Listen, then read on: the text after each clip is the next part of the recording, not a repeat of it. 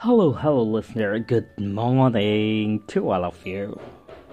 This is Anil Wilson back to you with a new podcast, and today I have got for you a new chapter from your NCRT book, First Flight. And the name of the chapter is From the Diary of Anne Frank.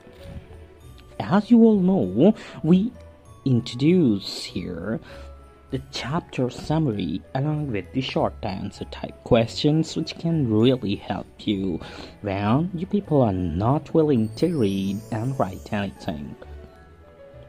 This comfortable, audible, and enjoyable excerpt really is very helpful in your journey of study. So let's start today's task. Summary from the Diary of Anne Frank. Anne, a 13-year-old girl, a native of Frankfurt in Germany, was born on 12th June 1929. She had to stay with her grandmother when she was only 4 years old. After some time, she joined her parents in Holland and was sent to a Montessori school. Later, her grandmother died, which saddened her. She was a mature and intelligent girl. Through her experience in life, she learned to maintain a diary. Feeling that paper has more patience than people, she was so fond of her diary that she called it Kitty. She felt she could confide in Kitty comfortably. She was doing well in all the subjects except maths.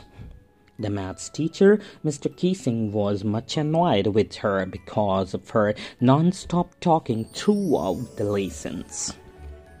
He asked her to write an essay on a chatterbox, which she wrote, justifying her habit as an inherited one.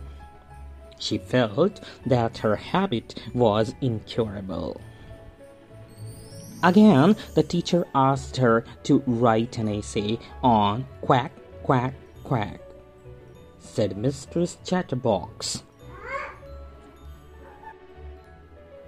With her friend Sanny, she wrote a poem about a father swan and 3 baby ducklings.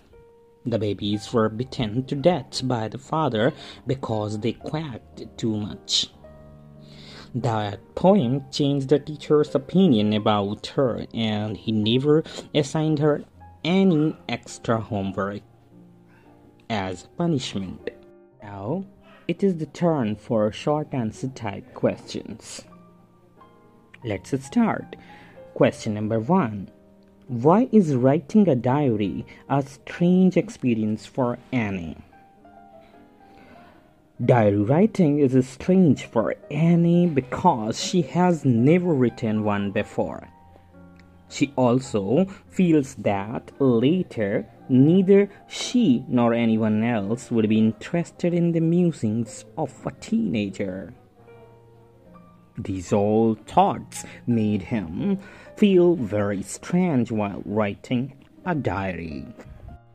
Question number 2. Why did Annie go ahead with her scheme of writing a diary? Answer.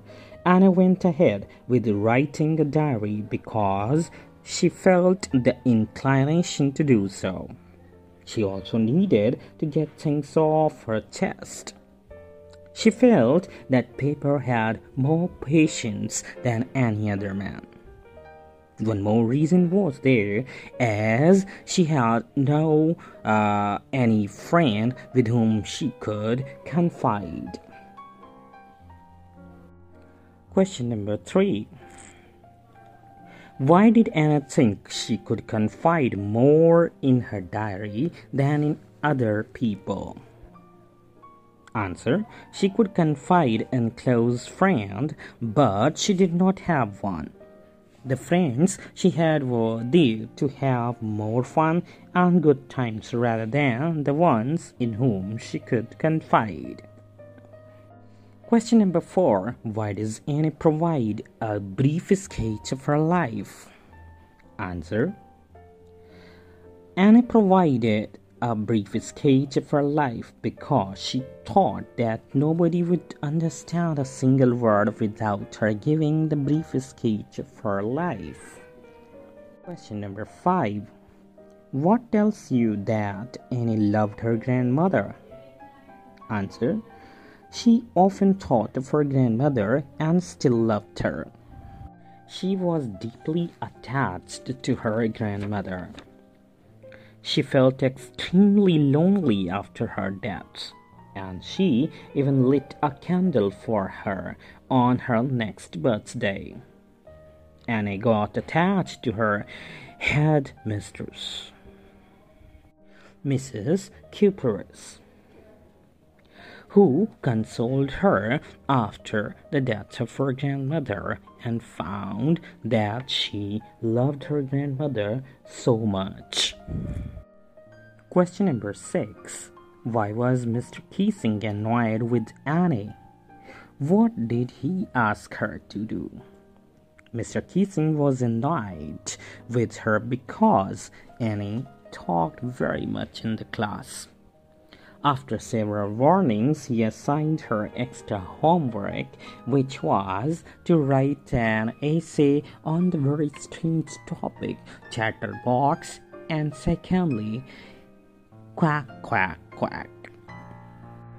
Question number 7. How did Annie justify her being a chatterbox in her essay?